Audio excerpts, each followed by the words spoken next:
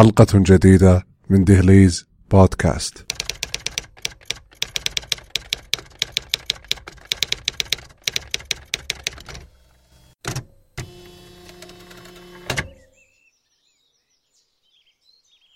السلام عليكم.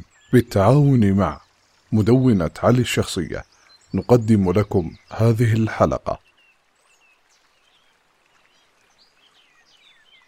لأن الفكرة، أي فكرة، هي الأساس الذي تنطلق منه الأشياء. كانت الفكرة مهمة ولا تزال لها مثل هذه المكانة. الفكرة هي خلاصة التأمل والنظر في الأمر، هي مركز ما نريد قوله أو فعله. ووزن الفكرة أثقل من الخاطرة التي ترد بسرعة على الذات، فنلقي الصفح أحيانا عنها فتذهب وتنسى، وأحيانا نمعن فيها ونسجلها ونستذكرها ونتأمل بها فتصبح فكرة تتركز أكثر في قوامها وشكلها واتجاهها. والفكرة بمزيد من الاعتناء تتحول إلى عزم وجزم، ويغدو فيها مركب الهمة، ذلك المركب الذي ينقلها من داخل النفس إلى خارجها فتصير فعلا وقولا أو كليهما.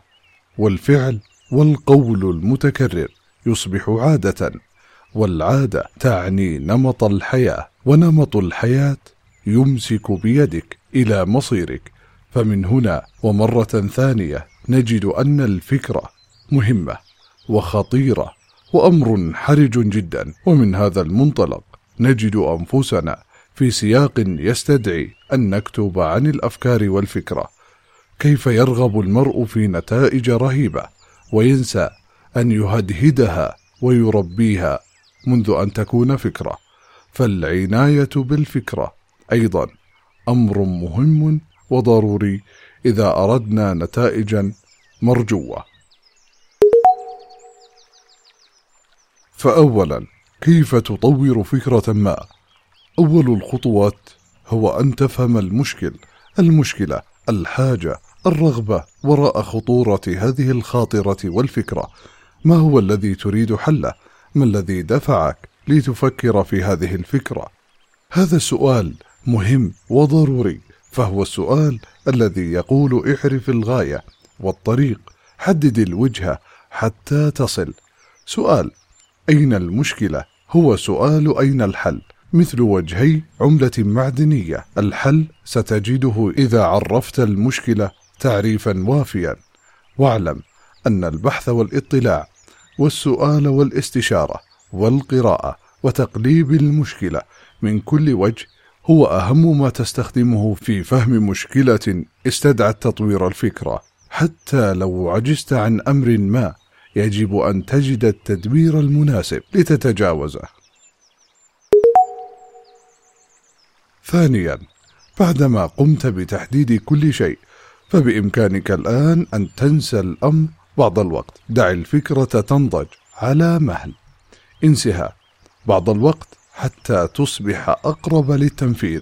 تفحصها بعض الوقت، تأكد أنك لا تحتاج إلى إضافة أو إلى تعديل وتطوير، وربما تحتاج لذلك، لا بأس. الأمر يشبه الطبق الذي تطبخه وتحتاج لتنساه بعض الوقت حتى يكتمل.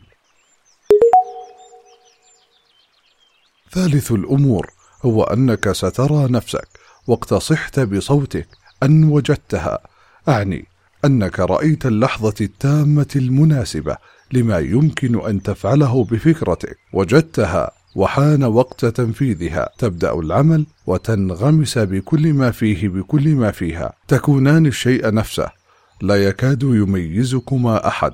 وهنا تدرك أن الأمر برمته هو رحلة عبر الزمن، ليس المقصود الغاية إنما التجارب أثناء الطريق. وكأنك تنتبه أن الحياة برمتها هي هكذا، ليست غاية معينة في ذاتها، بل رحلة فيها المتاع والمتاح. وأثناء ما أنت على ذلك تصل لغاية فكرتك، أن تصل إلى تعبير يعبر عنها فعلا أو قولا أو كليهما. وهنا تأتي المرحلة شبه الأخيرة، المرحلة شبه الأخيرة تنتظم في شأن تفاعلك أيها الكائن الاجتماعي في من ومع من حولك، فتستشيرهم في باكورة تنفيذ فكرتك النموذج الأولي، ويختبرونه ويعرفونه، فتصبح العقول كلها عقلك الذي ينتقد ويثني ويبارك العمل والقول أو غير ذلك. القصد أن الميدان هو أول ميدان لاختبار فكرتك على أرض الواقع، بعد أن استنبتها من عقلك ونفسك إلى أرض الواقع. والمتلقون كثر ومتنوعون، منهم صاحب الذوق الذي لا يعرف، ومنهم الذي يعرف. القصد أن تفتح صدرك لكل رأي حتى تنضج فكرتك أكثر.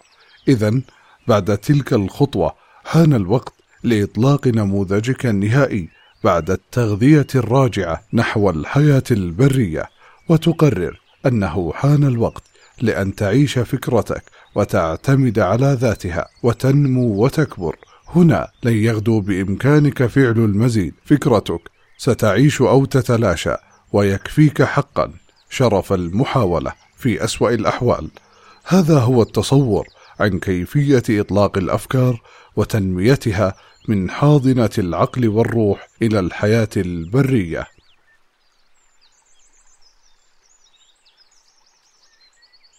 شكرا لاستماعكم لهذه الحلقة من دهليز بودكاست. تابعونا على حسابات البرنامج في تويتر وساوند كلاود، وقدموا لنا اقتراحاتكم واستفساراتكم. ويمكنكم الاستماع لكافة حلقات البرنامج على منصة البودكاست في أجهزة أبل. أتمنى لكم يوما جميلا وأفكارا ناضجة.